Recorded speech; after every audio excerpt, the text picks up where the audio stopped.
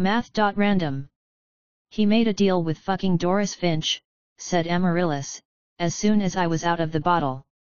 I stared at her. Her hair was different, cut short, almost to the scalp, and no longer the red it had been, but brown instead.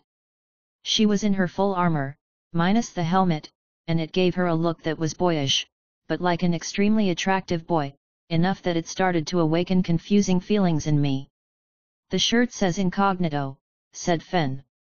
But you can't see it, because someone is a spoilsport. I'm staying armored until he's dead, said Amaryllis. She didn't seem to be in the mood for humor. We all are, she nodded to Fen.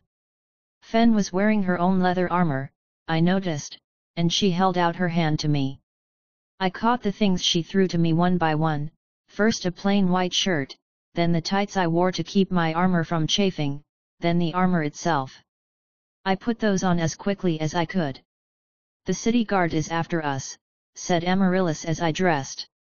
Not surprising, given the general mayhem. I don't know what the long-term consequences might be, but not good would be a fair place to start. Larkspur might have sold them a story, or got away before it could be linked to him, or maybe he just decided to cut his losses and run, but I know which scenario is worse for us, and that's the one we have to assume. And we can't just leave? I asked. Teleport out? Yes, we can, said Amaryllis. She fidgeted slightly. I'm not worried about the city guard that much, not when we have ready access to disguises and they have poor intel on us, even if Larkspur is the one informing them. We can use the bottle as a way to change up our numbers at will, which means that they're looking for 4 or 5 people when we can stuff everyone into extra-dimensional space to hide our numbers. I'm not even worried about Larkspur, given that we know what he's doing and can keep evading Doris. Nothing has changed, except the depths to which he's sunk. Sorry, who is Doris? I asked. An N-personed exclusion zone, apparently, said Fen. One of those we're going to murder. Quest accepted, murder in duplicate. As soon as it was discovered by a precocious young girl, the ability for a person to duplicate themselves was excluded to 1,000 square miles and that single person. Doris Finch lives her life in duplicate. To complete the exclusion, it will be necessary to kill every single one of her. 0/9,513,912. Okay, got a quest for that, I said with a win CE. I wondered whether that would count toward the Hitler achievement for killing 6 million people. And I would assume that dealing with her is about as ill-advised as dealing with any of the other horrors. I didn't say, but isn't she just a normal person, aside from the fact that there are 9.5 million of her, because I wasn't an unimaginative idiot. Yes, said Amaryllis. Not just because she constantly stabs people in the back, not just because the Republic of Doris Finch is congenitally unstable, but because it's one of those things that the functional core of the Empire of Common Cause has the means and motive to deal with. The bans against working with her aren't one of those idiotic things that atrophy the rule of law because member nations put them down on paper and then never look twice at them. If we could prove that he'd entered into an agreement with any of the Dorises, that would be enough to get him a trial by adversity and have sanctions levied against Angleson to boot. But we're going to kill him instead, said Fen with a vicious grin. His meat shield is gone, that means he's approximately 1 arrow away from death, and you had better believe that I'm on board with any plan that involves us gunning for him. I almost got hit by one of my own arrows. No one hits me with my own arrows. And he's tracking us with some kind of probabilistic thing? I asked. Doris is, nodded Amaryllis. I would guess that they have remote communication through an entad to enable it. And if that's what's happening, then he's leaking highly classified information back to her, which again, any sensible government would lock him away for, if not kill him outright. We should be safe, so long as there's not a high probability that we're in any one specific location. I wanted to chide Amaryllis for not having told us about this before, but despite the fact that she didn't like the name Encyclopedia Girl, I knew that there was an extreme amount of information locked away in her head, and I had decided that I was going to give her the benefit of the doubt when it came to things that she hadn't thought were relevant. She had already given me the crash course on ERB, and so far as I could see, exclusion zones weren't likely to be relevant unless we were actually going near one, though perhaps this was evidence that I should have pressed for yet more info dumps, or prioritized reading through the exclusionary principle above my other reading and training. Okay, I said. So Larkspur has some way to see where we might be, or get a weighted map, or something like that. And the plan is that we use that to lure him somewhere and kill him. Yes, said Amaryllis. I looked around at the faces, trying to see if there was anyone else who disagreed. Solace looked calm and impassive, as though the idea of cold-blooded murder didn't faze her, which it probably didn't, and Grak looked as impenetrably stone-faced as ever.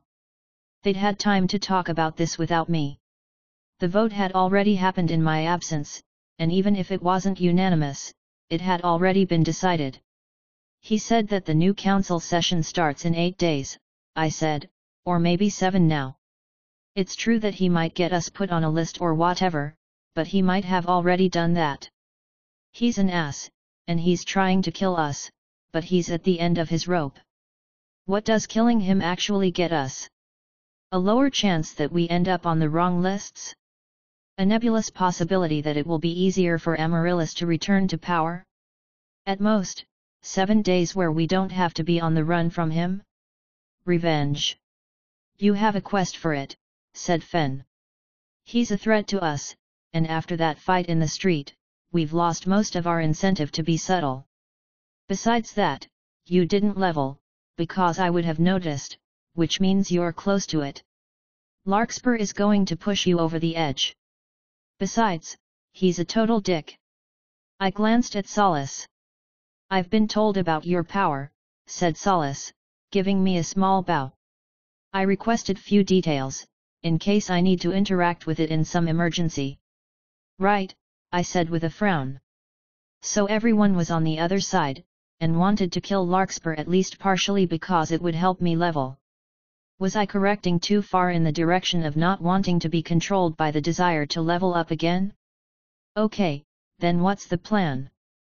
There are 2 things making our probability spread very wide right now in terms of location, and per the last intelligence reports I got, location was all that the Dorizes could give for an entity, said Amaryllis. She watched me. This is one of those state secrets that I'm putting myself at risk by telling you, and you have to trust me that I would have done it before if I thought it was at all in play. I could feel the tension in the room rise a notch at that. The last thing I wanted was for the personal conflict between Amaryllis and I to spill out into the group. I understand that, I said. It would have been better to know earlier rather than later, but I would have had to trust in your judgment in any case, and apparently he's made a deal with the devil you thought he wouldn't make. How was she so attractive in brown, boyish hair? The only woman with hair like that I'd ever found attractive was Emma Watson, and while Emma Watson cutting her hair was an important moment in my young life, short hair wasn't something that I'd ever thought I was attracted to. Was it just a blade of grass thing, where my brain had registered her as pretty enough times that it was starting to grow numb to the fact, and now I was faced with awe as the neural pathways tried to figure this new haircut out? Was my brain bringing her existing attractiveness to my attention over and over again because of the change? Amaryllis relaxed somewhat, losing some of the tension in her shoulders, and nodded. The first factor is that we've randomized our movement through the city, which means that our probable location as seen by the Doris clones should cover a huge number of possibilities. The second factor is that we have a teleportation key we can use at any moment. That means that if something were to happen to us, we could simply leave, which is good for its own sake, but also spreads out our probable location even further. What are the limits? I asked. We don't know, said Amaryllis. We don't know how many entities can be tracked using this method, what's needed to track them, or where these probabilities are actually derived from at a root level. She sighed. I really hate working on problems with such limited information. We don't even know if Larkspur found you at the library using the strategic luck reserve or through this method, so we might not even have two examples to draw from. We know that it's imperfect, I said. I rubbed at my left hand. At a guess, highly imperfect. Larkspur went into a shop that we had been about to enter, and it must have been because Doris told him there was a good chance that we were in there already. Now obviously, we weren't there. Doris wasn't able to tell that we were trailing him, either. And given that he talked about triangulation, my guess is that they don't actually have a map, they're reading signals instead. If the probabilities displayed are affected by the probability reading, which I think they probably are, then it's even worse. All we need is to stay in one spot, said Grak. He will find us, and we will kill him. Well, no, I said. He might not be able to see into the future, but he might still be able to see into alternate presents-ish, and if Doris can track him, then that means he can gather information about things that he never actually did. I saw Amaryllis raise an eyebrow. Stop me if someone has already brought this up. Amaryllis shook her head. Okay, so right now we're moving around the city, picking our next location by way of dice or something, right? A deck of cards, said Amaryllis, keyed to a map of city blocks where we might reasonably hide, which, given the ability to transform into birds and land on rooftops, is most of them. Okay, I said. So if we stopped moving entirely, and just stayed in this hotel room dash. It's a bedroom, said Grak. We looked at rooms for rent in the papers and snuck in. There are wards against sound, before you ask. Hey, I said, looking around. I guess we were fugitives from the law, after all. Well, if we just stayed here, and committed to staying here, then Larkspur would eventually find us, right? Right, said Amaryllis. And then we would kill him, said Fen.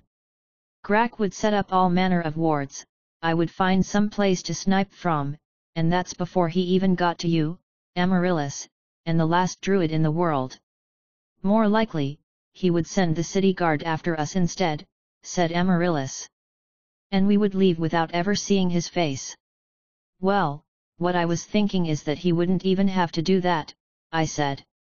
If he can track himself, then he can flip a coin about whether or not to send the city guard. If the coin comes up heads, or circles, then he stays back and does nothing, or if it comes up torches, then he sends the city guard. And then, if he does send the city guard, he goes to one of 3 prearranged locations to indicate whether it was a success, failure, or neutral, or whatever bits of information he wants to transmit to his alternate present, where he's tracking himself trying to figure out the plan. Which means he still fails half the time, said Amaryllis. She frowned.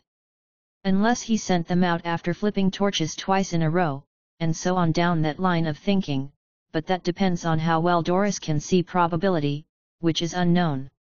We could leave the city, said Fen. That means he wouldn't be able to leverage the city guard against us.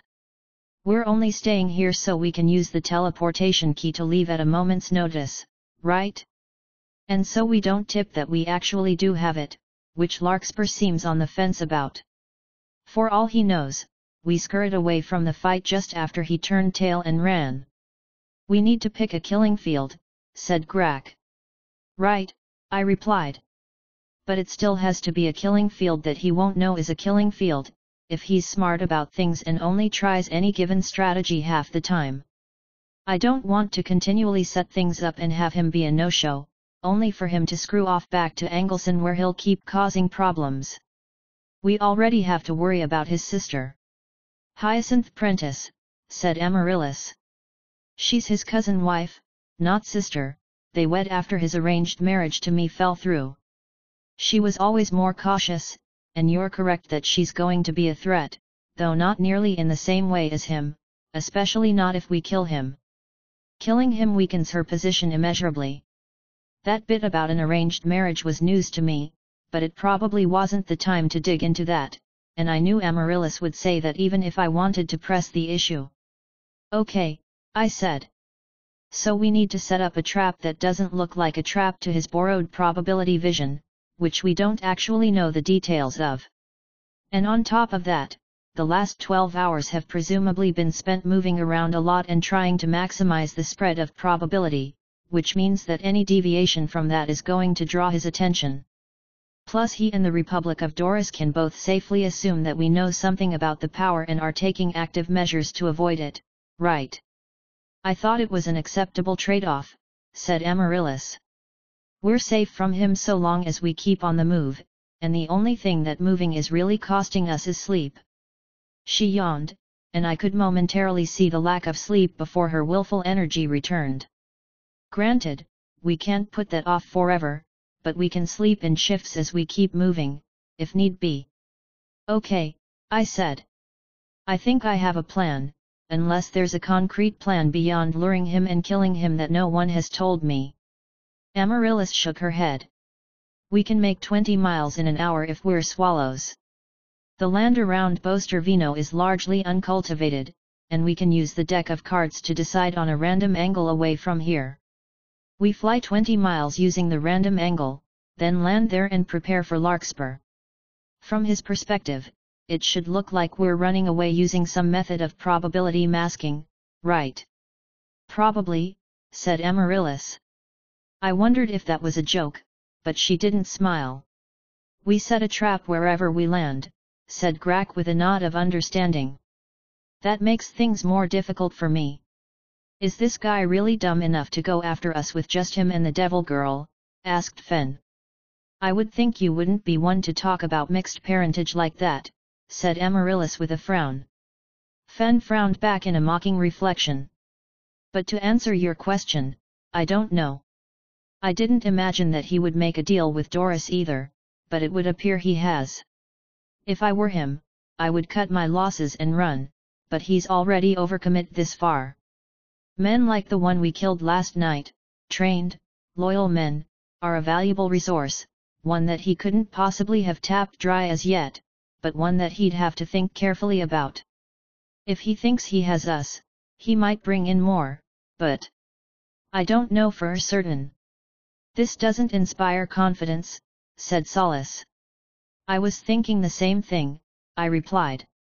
Juniper, I understand why you did it, and I even agree with it, based on what Fen said, but the reality we're facing down is that we had a full-on battle with Larkspur in the middle of a populated city street, said Amaryllis.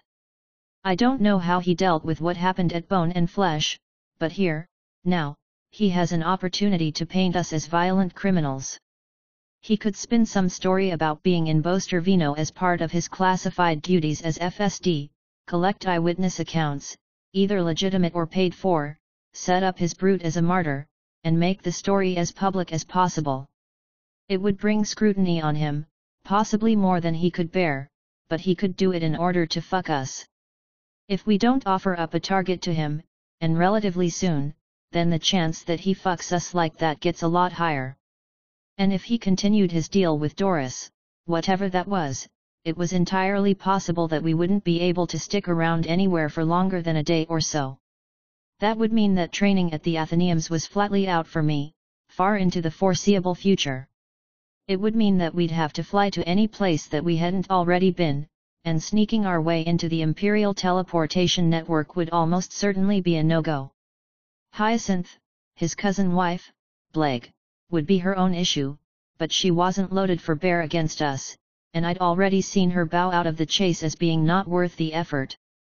Larkspur was a danger to us because he was unpredictable, and if we let go of this chance and stuck to hiding, there was a really good possibility that he was going to crop up in the future. And if he did, then he was going to be in a better position. Besides that, I was going to level up if we killed him. Fuck, I said. Okay. There were 60 cards in an Airbian deck, the 4 suits were tines, flowers, cups, and bones, and the 8 extra cards were 4 women, virgin, matron, whore, crone, and 4 men, fop, scholar, joker, brute. I had originally started dividing the arc in increments of 52 before getting a look at the deck and realizing that we were fortunate enough to be able to divide the entire half-circle of land cleanly by the number of cards. After we'd talked it over some more, everyone disappeared into the bottle to get some rest, then Solace came back out again. A small light had gone on within the bottle, hovering just off-center and slowly rotating. Artificial sun? I asked as she stowed the bottle in her cloak. I was out because I was well rested and combat capable, and she was out because she had to be. The lack of sleep didn't seem to be affecting her. Something like that, Solace agreed. I might have found that helpful, I said with a shrug. Yes, you might have, Solace nodded. Did you speak with the locus? A bit, I admitted. You gave me some time with her. That wasn't quite an accusation, but I had my suspicions. The timing seemed awfully convenient. Yes, said Solace, inclining her head a fraction. You call it a she. I try not to, I said. But it is a doe, not a stag. Solace nodded. Words don't matter much. It's only convention. I opened my mouth to launch into an argument about that, because of course words mattered, because of course convention mattered, but I held my tongue, because most people didn't find arguments like that endearing, and Solace had 400 years of being like this, which meant I was really unlikely to change her mind. The plan was that the two of us would stay on watch for the next hour, then draw a random card from the deck to figure out what direction we were heading. Solace and I would fly for about an hour, then land at the nearest defensible spot, where she would pull everyone out of the bottle and I would guard against attack. In the meantime, everyone else would be getting at least a little rest. It would have been better to have everyone at full strength and fully rested, but we were worried that if we didn't give him the opportunity soon, Larkspur would simply give up, if he hadn't already. The thought that this entire thing might be for nothing, that he might already be back in Anglesey, was weighing on me. According to everything I knew about narrative logic, he would show up at the field of battle as soon as he saw the probability we were anywhere else narrowing down. Trying to understand the world of Erb through the lens of narrative was a fool's quest though, because the dungeon master knew where I was looking and what I was thinking, and if a player ever tried something on the theory that that's how it works in stories, then it was your duty as DM to slap them down so hard they didn't try garbage like that in the future.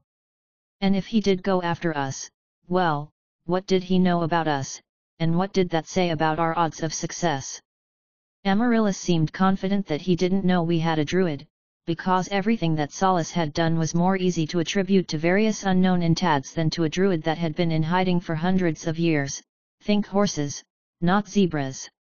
If he had after-action reports of any kind from Baron Jewel, he might know that we were working with a warder, or at least had been, and the same went for if it had been him at Weekhandam rather than people Amen had sent out, or some unknown third party.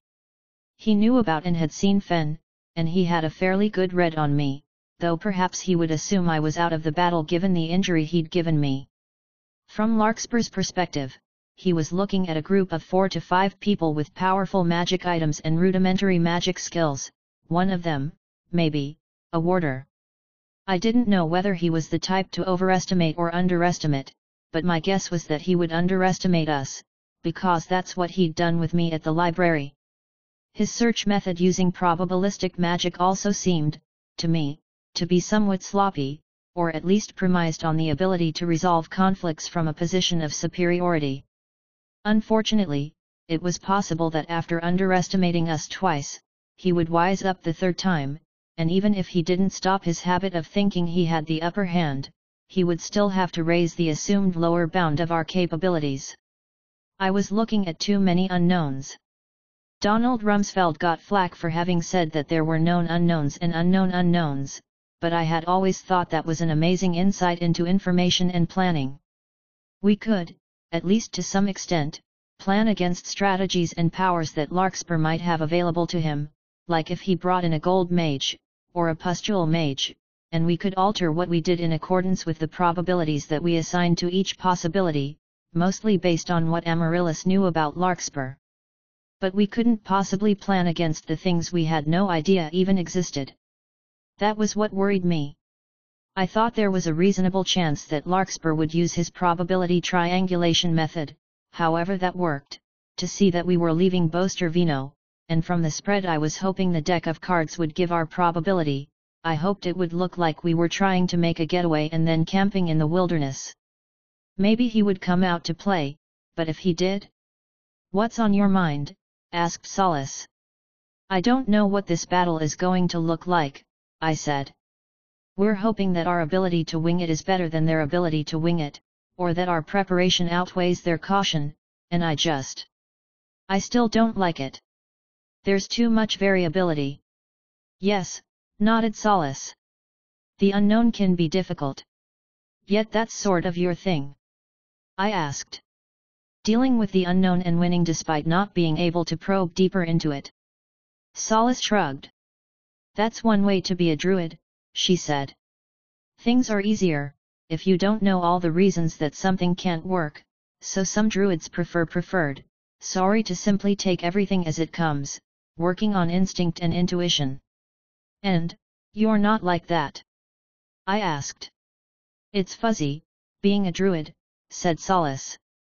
She sat on the bed, which had no sheets or pillows, and folded her hands.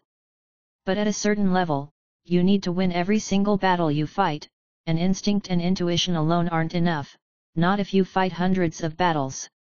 Ignorance is not the great druidic virtue, nor is faith." She gave a small laugh, and touched her light green fingers to her dark green lips. "It's funny, but I want so much for you to understand." "Oh?" I asked. "You hate it," said Solace. "You don't understand druids and you don't understand the locus, you have the mentality that spurred the Second Empire toward genocide, and yet, the deep searching brought me right to you. I want to repay your willingness to help by giving you that thing you desire, such as I'm able. I want you to know." "Well, I don't feel like I'm closer," I said. "Unless you're saying that the great druidic virtue can only be defined by negation. They say, sometimes, that for a druid to know will lock them away from their art forever," said Solace. "It's usually more about how the druid relates to the world, and how the world relates back to the druid. You told me that the airspeed velocity of a swallow was 25 miles an hour, and do you recall my response?" "Yeah," I said. "You said that wasn't actually knowledge, it was just a way for people to pin things down without actually conveying truth, or something like that." "Yes," nodded Solace. "That is how I relate to the world. That is what a true druid is, at the core of their being. It doesn't matter that you told me this thing you believe about swallows, because it's only true within a framework that I have utterly rejected. That one is easy for me, others are less so. For all that Amaryllis rushes to defend me, she makes the same mistake that you do. She says, flatly, that I can turn the 5 of us into birds, and then she begins thinking of that as a tool within her toolbox, a cog within the clockwork of strategy. And, it's not?" I asked. "It is," said Solace. "In the same way that a swallow goes 25 miles per hour. It's a lens through which we might view the world, one that lies far on the side of desiring to place everything within systems and order, removed from the wonder and mystery of actually turning into a bird." "Ah," I said. "I kind of get it. Maybe. And it's bidirectional? It's not just what you personally think about your art, it's what others think too? How neatly they've done the work of fitting a square peg into a round hole." Solace nodded. "It's fuzzy. Everything about being a druid is fuzzy. But yes, when the Second Empire's efforts at bringing order were met with revolt from the loci, they did try other methods, like keeping the druids ignorant of their plots and plans, or doing tests with unwitting druids. That didn't work either." "Hey," I said. "Is this something that we need to be worried about? You said that I couldn't hurt the locus by thinking the wrong things, but that doesn't seem to be quite true." "A druid and a locus are different," said Solace. "I practice the art of druidic magic, but the locus is that magic. For myself, it's not the seeking of truth so much as the rigidity of thought that might put me at risk, but I've been doing this for 400 years, and thought alone is an irritant, not a true threat." She looked me over. "I think that's enough. You understand at least some of what I'm trying to convey. So what's the great druidic virtue then? I asked.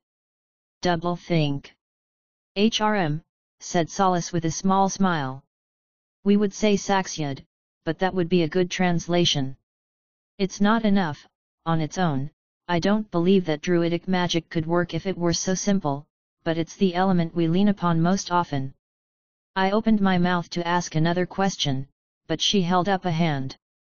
I would request that you stay your tongue, unless you think it's of dire importance. It's a matter of history, I said. Nothing to do with your art. Solace nodded for me to proceed. I'm not sure I understand what the Second Empire did, or how they did it. Did they analyze the loci to death, and if that's what it was, how did yours survive that? Oh, said Solace, eyes widening slightly. No, they infringed on the Druids through their actions, their attempts at treaties, their science, but that was nothing that we couldn't have endured. No, they saw land worth taking, and something standing in their way that couldn't be captured or turned to productivity, and their extermination campaign began in earnest after that. They were unrepentantly evil. We were quiet after that, as Solace looked out the open window and I fidgeted with the Enna blade. I didn't quite believe her version of events with regards to the Second Empire. It was possible that Arabian history had this period where pure evil was in charge, but my guess was that it was more just people being people, which meant people being shitty to each other.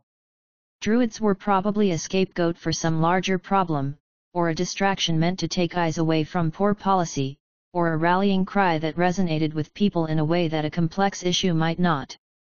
I did have to wonder how much the upcoming battle, if there was one, would depend on Solace. She was the ace in the hole, the black swan that Larkspur should, have no possible method of accurately guessing we had on our side. I was hoping that she would show her true worth.